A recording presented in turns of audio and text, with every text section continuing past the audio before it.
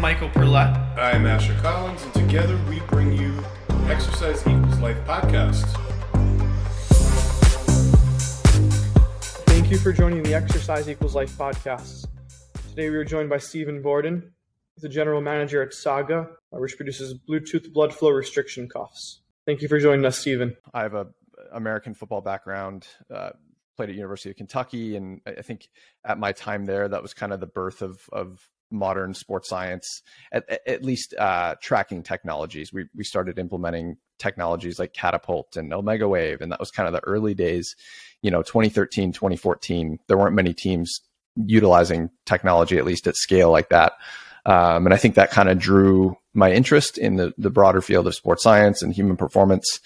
And so when I finished playing football, was kind of bouncing around NFL mini camps for a few years, and never landed on a roster. And so I was kind of looking for what I wanted to do, and had some connections in places like, Catapult and different sports tech companies. And so I ended up landing at a company called Borden, who I was just speaking with Michael about. I know he's broadly familiar with the company Borden.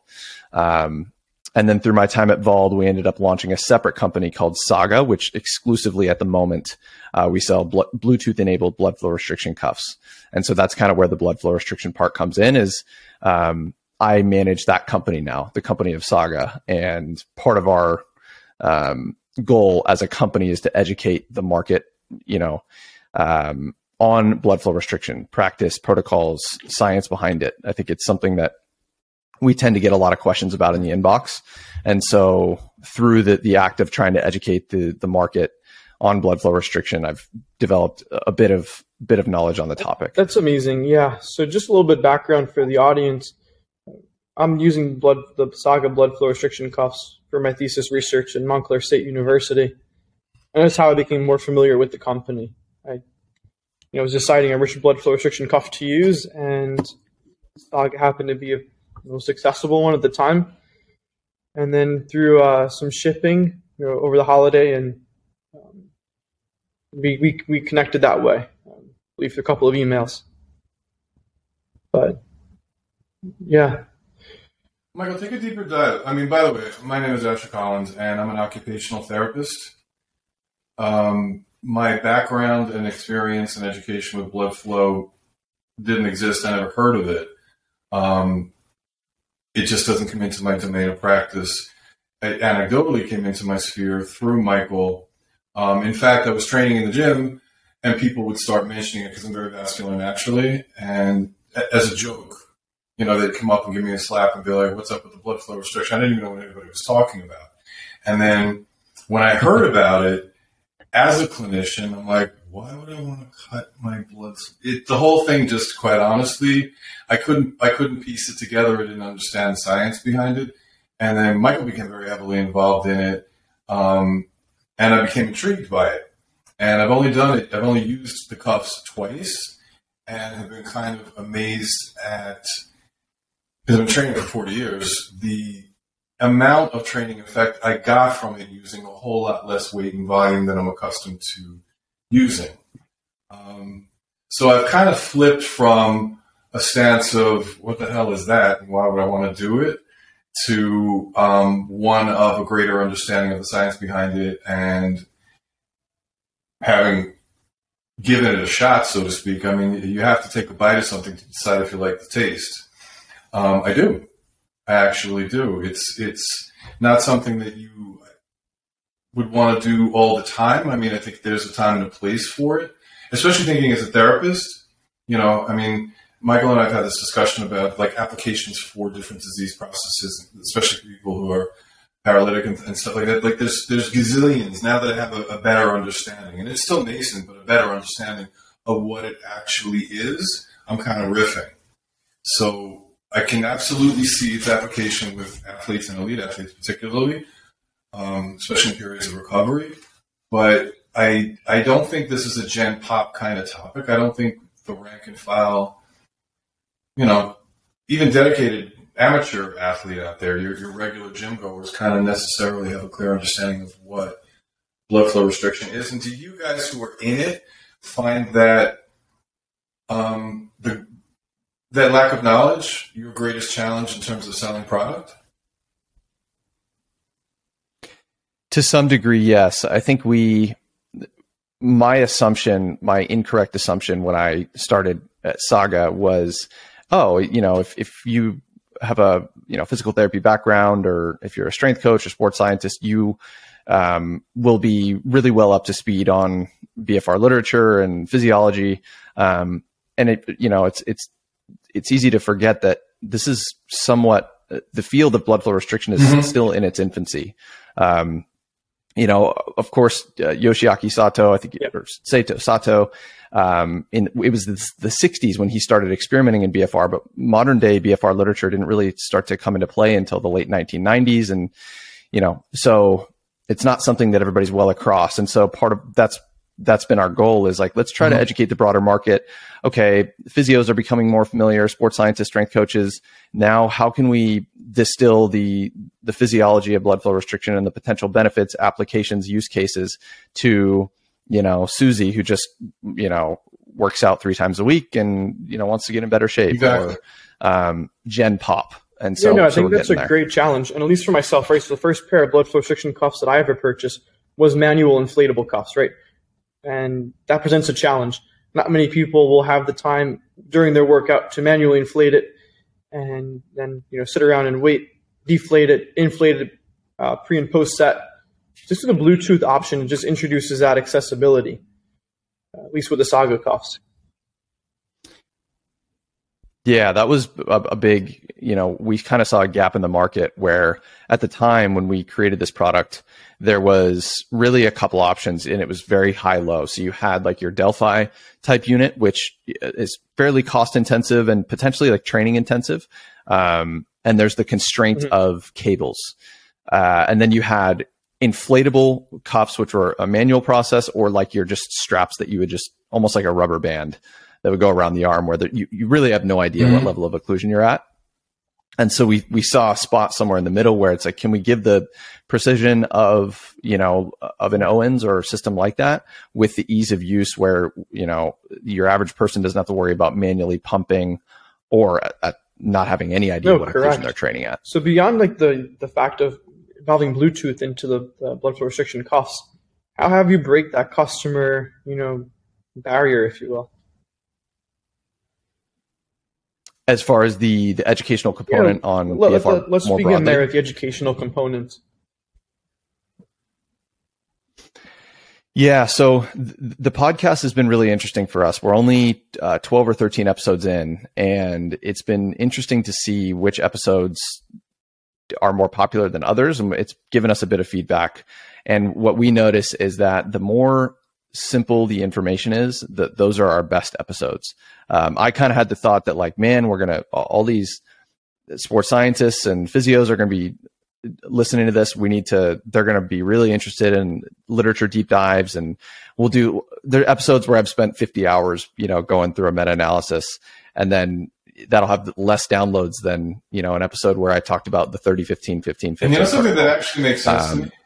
So that's one. That experience absolutely makes sense to me. Have you guys observed something similar? Mount Everest of really high level questioning, and what you're really getting is, as I call it, Gen Pop. Like, there are people out there that are looking for the next thing. You know what I'm saying? And social media kind of is the mega platform for the next thing. And I think your market is ultimately going to be people who, through the life course, are training for themselves, non-professional athletes, but people who want to remain in peak or optimal health throughout their lives. Like, this is kind of cool. What does it do? Kind of thing. I can honestly see. I'm not surprised at the results of that. I mean, I think your biggest market is going to be, the people who have been committed to this for 5 days a week for X amount of years. Because it is. Once you look at it, it's incredibly cool. That's something that keeps going through my head is, the goal of when you're producing content, writing, whatever else, the goal should be to make your listener feel smarter, not to make you sound smarter. And I've started to think about that a lot when I'm making my episodes because, again, just like you're saying, people just want to know, all right, that's great, but tell me how to apply this. Like I just want to know what's the best path forward. And there is, of course, an appetite for, we see Peter Attia with his podcast. He gets really deep. Andrew Huberman. There's an appetite for maybe more granular information, but broadly speaking, people seem to really want protocol, applied. What do I do about this today? There's almost something like flashy about, saying 30, 15, 15, 15. And I've been scrolling through the podcast, your guys' shows. The titles, I actually listened to Dr. Bill Winchester this morning. Dr. Lee Winchester, sorry. But there's something flashy about that. And even if you get too granular into the information, a lot of podcasts are listened to on a morning drive. And it's really tough to absorb, such scientific knowledge that early in the morning. If you leave your viewer with a better positive message, you're probably going to get a return on, them listening to another episode. I think we all just need a feel good moment. I think that your average individual is looking to know that it's well researched, it is evidence based. But let's face it, unless their knowledge level is your knowledge level, all they're going to hear is blah blah blah. Yeah. Realistically. So then additionally with the podcast, what other methods have you used to inform the customer base on the benefits of blood? So we'll do blog articles. Those have been, the goal is to do a blog article for every podcast. I'd say 50-50 followed that. Our next kind of evolution is we're building out a huge YouTube series. So we'll do shorter form content on YouTube. Of course, more visual.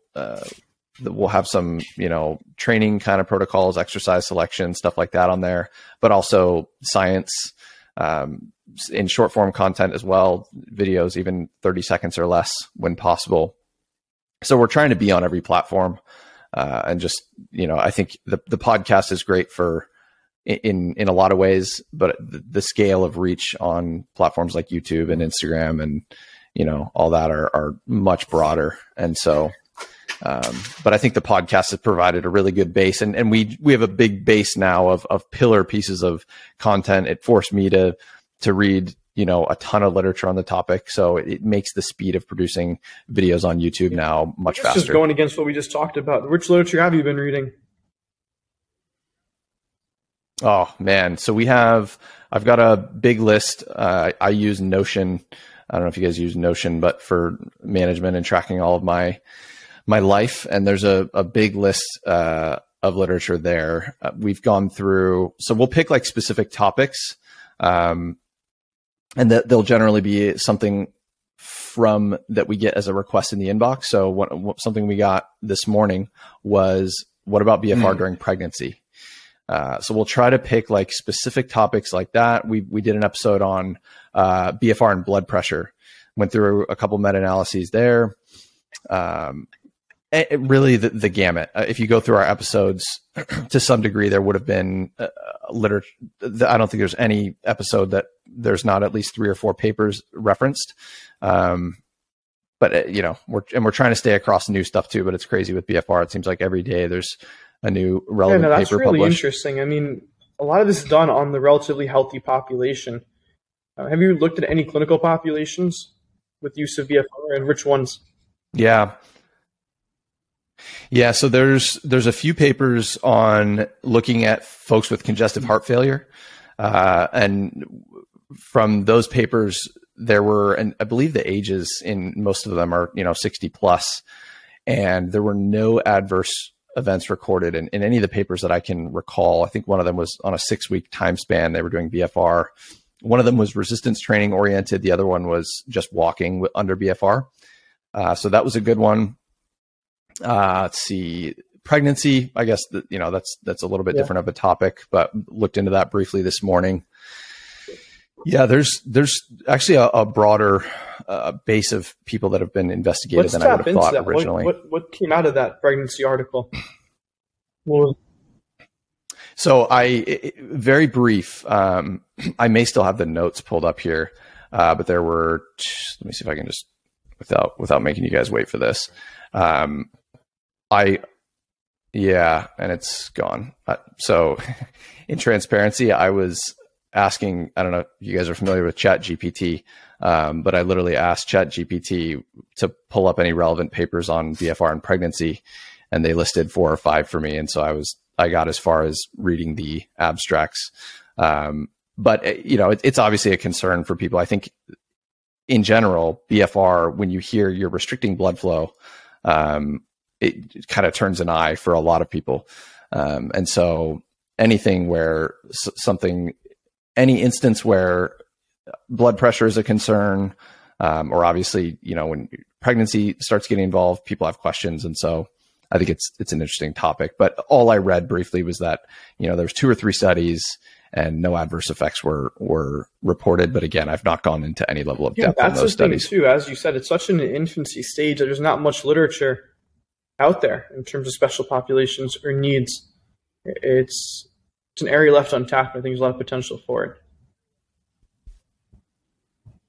One thing we can, that kind of is a guiding framework for a lot of these, and what we've noticed with BFR is that it takes whatever training you are doing, whether that's some form of endurance training or resistance training, and it just increases the intensity. So there doesn't appear to be anything physiologically different in terms of training under BFR when you match intensity. So a good example is, if you were to test somebody walking on a treadmill at 2 miles an hour, most people in relatively okay cardiovascular condition would have no difficulty doing that.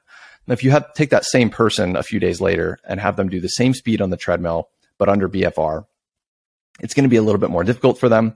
The occluded blood flow. So, obviously you've got less blood flow getting into your legs, but you're having virtually no blood leaving your legs. And so that can reduce your stroke volume, which just naturally jacks up your heart rate a little bit. So if you were to test somebody under those 2 conditions, your first assumption would be, wow, BFR raised their blood pressure. It did relative to walking up without BFR, but it only did so because the workout the session was just more difficult. If they were to just increase the intensity slightly without BFR, you'd see roughly equivalent blood pressure increases. So that's kind of like a guiding framework for BFR is, yes, it's different than traditional training, but when you match intensity, there doesn't appear to be any different physiology, any concerning difference in physiology. Interesting. This might sound like a stupid question. Of course, there's more to learn, but again, as a clinician, and again, I'm not a physical therapist, I'm an occupational therapist, which is why this has never entered my sphere. But for your average and conditioned person, right, somebody who's in solid shape, the question that I've heard bandied about, and was one of my original questions, is what's the payoff then? Why would I do it? It's cool. It's cool as hell. Like, what am I doing it for? So what's the payoff to your man or woman who's in real solid shape, trains regularly, go? So, and we're assuming no injuries here? 100% intact in every way, shape, and form, across 20s, 30s, 40s, 50s, has been regular. There's no pre-existing conditions. There's no meds involved. It's just a solid athlete, albeit an amateur. Yep. So we did an episode called "When Should You Train BFR?" or "When Does It Make Sense to Train with BFR?" And we kind of isolated it down to 4 specific instances. Of course, one of them is when you're injured. So I'm going to rule that one out for now because this theoretical person is not injured. The other instances where that could be a benefit is, okay, do you have a time constraint? Because in the example of somebody I just talked to yesterday on a podcast, he is very busy. He's a comedian all over the world. And when you have, let's say you have 2 sessions in a week and you can devote 30 minutes in each session. If you're going to try to lift heavy, you might spend almost all of that 30 minutes just trying to warm up to make sure that you're, from a neurological perspective, you're ready, your muscles are ready to fire. You're warm. You're not going to strain something. It doesn't make sense to lift super heavy. So that kind of brings you down to somewhere in the 20 to 30 rep range is probably makes most sense for you to train in. And in those rep ranges, BFR can be really advantageous. also training under BFR, it makes sense to train with less recovery periods between sets, somewhere 30 to 60 seconds, because we're kind of teetering on that metabolic stress portion of, that is the stimuli that we're, of course, mechanical tension's involved, but that's where we're gathering a lot of the, muscle building benefits. So shorter rest, lighter weights, makes sense for situations where you have a time constraint. The other benefit would be if you're traveling or you have limited access to weights. So, you're probably going to get more out of a limited weight session when you're training under BFR than you will just body weight only without BFR. The third situation would just be to spare, connective tissue and joint fatigue or, strain, I guess, because training at lighter loads, if you're able to get a bit more out of your lighter load training, somewhere around 25, 30 reps, that training still drives a ton of stimulus to the muscle, but tends to give a little bit of a break to the connective tissues. So those are kind of a couple instances where your average healthy person, it may make sense to implement BFR. That's a great answer. And I don't think a lot of people have access to that kind of basic information. I mean, that just makes complete sense. I don't have a lot of time. You just described every modern person's life. You know what I mean? I have limited time. I need the biggest bang for the buck and the least amount of risk of injury. You just hit the sweet spot on everything. Yeah. And we're the first to say too, like we'll get asked, okay, BFR, I read that it's good for strength. Like we're even really careful about the language that we use on our site. If somebody's a power lifter and they're coming to me asking me how are they going to prepare for their meet, like BFR is probably going to be last on the list as far as what I'm going to, they need to get under heavy load. There's all these instances where, and we try to highlight the instances where it doesn't make sense.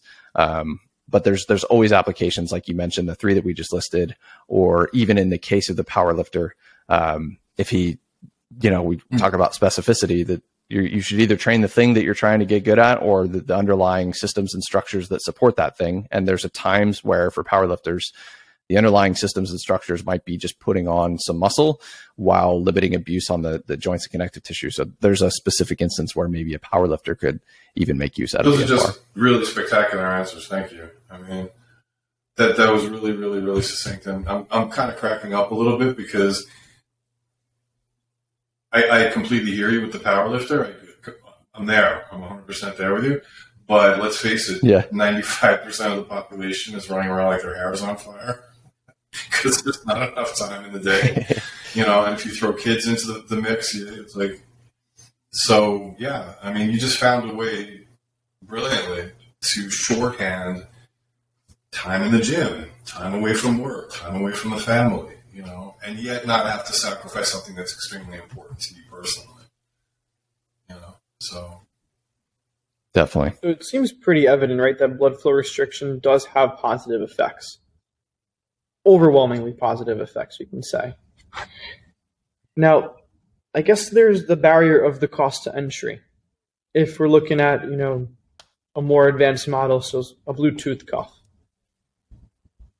And the only thing I've ever seen, is other brands increase prices over time.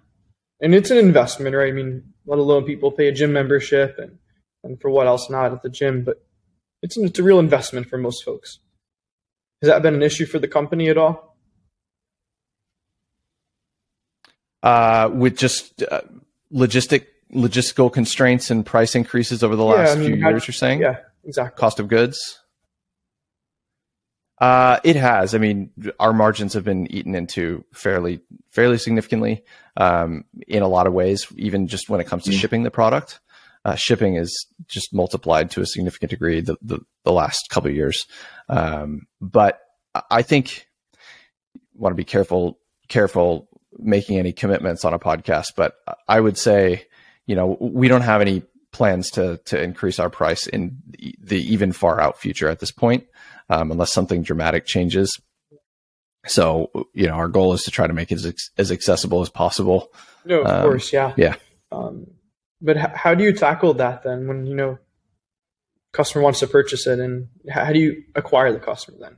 Let's kind of go with that. Like on the marketing side, just customer acquisition.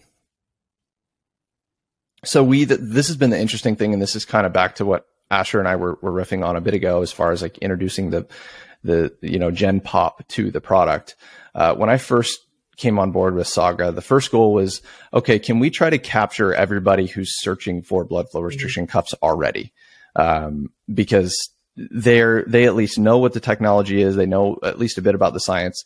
When they search for it, let's make sure that we're the ones that we at least show up and that they know about us. And I think we've kind of reached near maximum as far as what we can do there. And we saw that with, once we really saw a massive increase in sales over time, as we started making sure, hey, if you're searching for BFR, you're going to at least see us and you can compare us from a product and price standpoint. And then it's up to you to make that decision. We really kind of maxed that out. The next evolution is introducing our product to people who don't even know what blood flow restriction is. And so we've done this a couple ways, and if not to get too far into the weeds, but an interesting way that we've gone about that is we pick sports or athletic endeavors that BFR could be conducive for. And so rock climbing is one, CrossFit is one, jiu-jitsu is one, combat sports. And we will find a creator, somebody who you call them an influencer, whatever you want to call them, in that field, and educate them on BFR, or find somebody who's already educated on BFR and then just have them communicate that to their audience. Hey, this is how I use blood flow restriction for jiu-jitsu. My joints are, constantly beat up in the sport, and, BFR allows me to get a muscle building stimulus while kind of sparing the joints, whatever the deal is. We've had a lot of luck, and we'll actually not only have them communicate that to their audience, we'll generally have them do like a couple episode series. So the first video would be, this is how I use blood flow restriction. And the second one would be, this is why I use SAGA over other companies. That's gone really well for us. And we'll even run those as paid ads. So if you're interested in the sport of jiu-jitsu, there's a chance that you'll just be scrolling through your Instagram and you'll see, a SAGA video. So the combination of, capturing the people who search on Google, like if you search SAGA Fitness on Google, you're probably going to see us at the top or close to it. Running videos like that, and then the broader educational component has been a huge one for us. Is like, if our goal is that if you learn about blood flow restriction from our podcast or our channels, that you might be more likely to purchase our cuffs, purchase the SAGA cuffs, and we're pretty upfront about that. No, I like that, how you went out to almost find like not an influencer, but someone who can better represent the brand itself and the product. That's a really good way to. And they're going to be more willing to listen to them than they will to us, because it's like, I follow this guy for jiu-jitsu advice or, CrossFit advice or whatever else. Which it's well received. Piggybacking onto smart making. Which sport or athletic environment has adopted this most? CrossFit's been huge, and that could be a result of, it's tough to nail down what that's specifically a result of. We went pretty heavy into working with CrossFit creators early on, because my thought was, okay, look, let's say if we're going to do an influencer deal, not that, Patrick Mahomes would even be within our budget, but let's say he was. How many millions of people are following him that are interested in his performance training, or are just interested in watching him on Sunday? Most people just want to watch Pat. There's of course athletes that watch him, but when you look at CrossFitters, somebody like Tia Claire Toomey, or anybody who's competing in the games this year, if you follow a CrossFitter, chances are you're probably pretty interested in the sport. It's so niche compared to, a superstar like Patrick Mahomes. So we felt like the return on investment would probably be better working with CrossFitters. And consequently, I think we've seen a huge adoption in the CrossFit space. Combat sports been big. We had a partnership with UFC Performance Institute. Duncan French and the guys over there are phenomenal. And those are it's amazing how you came to that conclusion. I mean, what drew you to that besides, for jiu-jitsu? From away from like someone a little bit larger in the sphere? The combat sport piece came partially off the back of the partnership that we had with UFC PI. And those guys, they're using trying to prepare fighters for combat. And I think combat sport is something I've like fallen in love with over the last couple of years. And it's such a demanding sport. And it's, in my opinion, one of the most difficult sports to prepare an athlete for, because what do you prepare for? Is it power, speed, endurance? What type of endurance? Then there's the technical demands of the sport. But I think we saw kind of the adoption from fighters and thought, this might make sense in the broader combat sport market, even, obviously non-professional fighters. And the application, I think, in things like jiu-jitsu, where people's joints are beat up quite a bit, there's an easy kind of cross bridge there to communicate the benefits of BFR. And then the other aspect of it is, in sports like that, really in any sport, but in combat sport, that you have to spend so much time training on the actual thing. You have your striking practice, grappling, jiu-jitsu, all that kind of stuff. When you need to save time when it comes to strength conditioning, or a lot of them try to save time and save actual mechanical work. And so that's where BFR can kind of be a nice little augment to their training there. Makes perfect sense. I mean, I think, at least for me personally, the biggest value of BFR is that time-saving component, but without a loss of benefit. You know what I mean? That to me is just like, you just wave the Harry Potter wand, and I'm like, okay, that's exactly what I was looking for.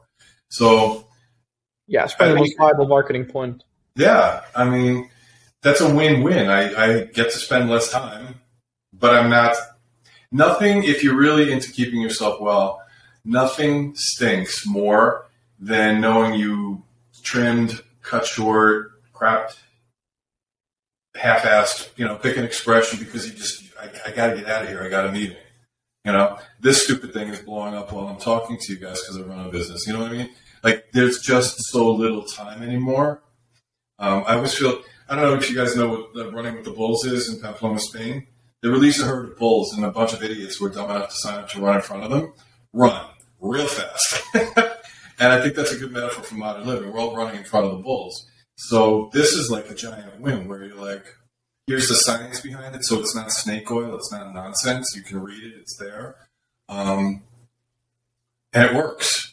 I just think it's a scientific miracle, if you will. I just think it's an untapped tool for a lot of people. It solves a lot of problems for a lot of people.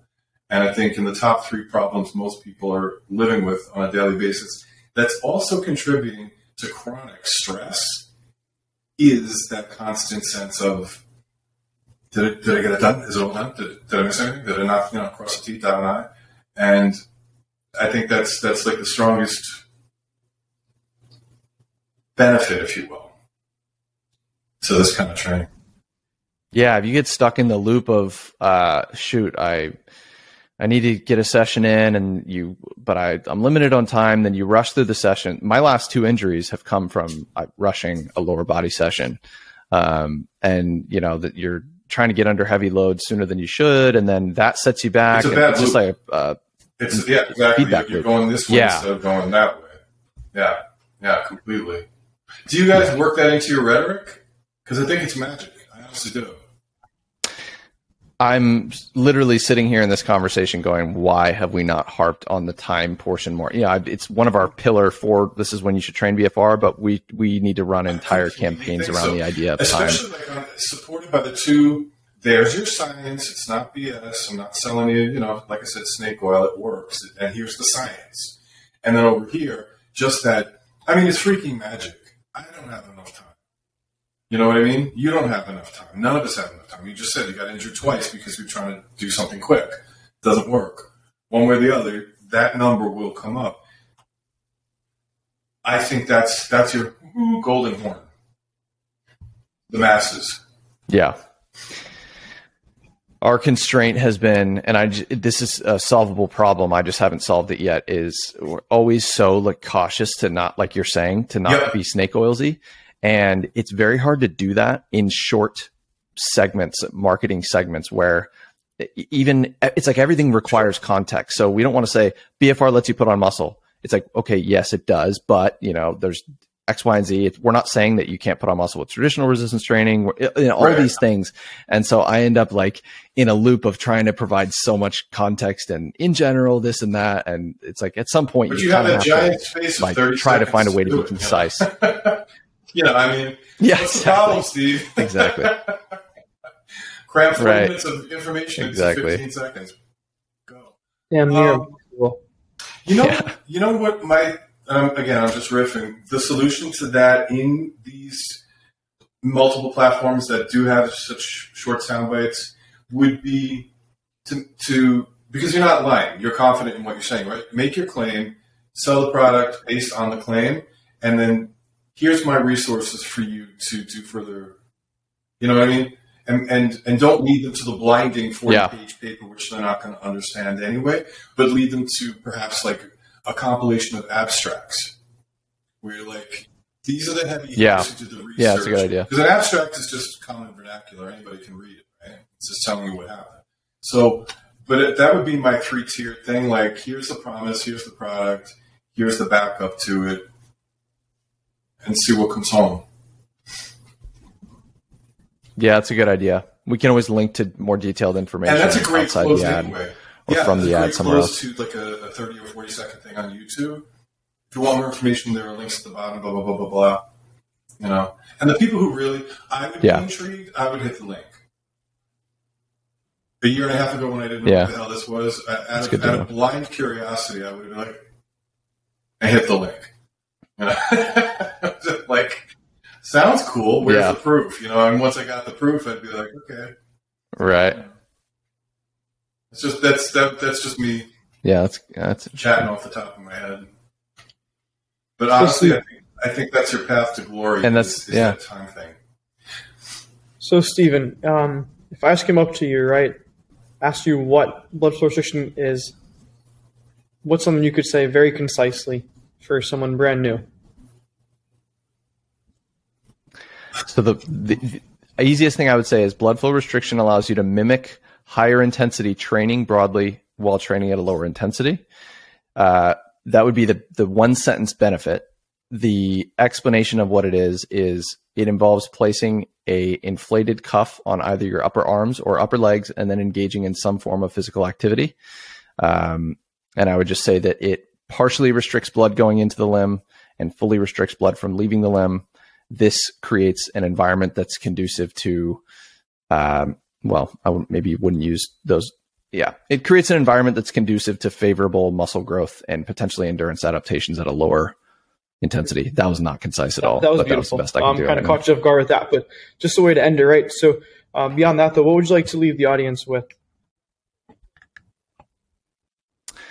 Yeah, I would just say if you have, so our goal is to deliver as much education and value to the broader market as we can. So if you have any questions on blood flow restriction, questions on our product, you can reach out to me personally.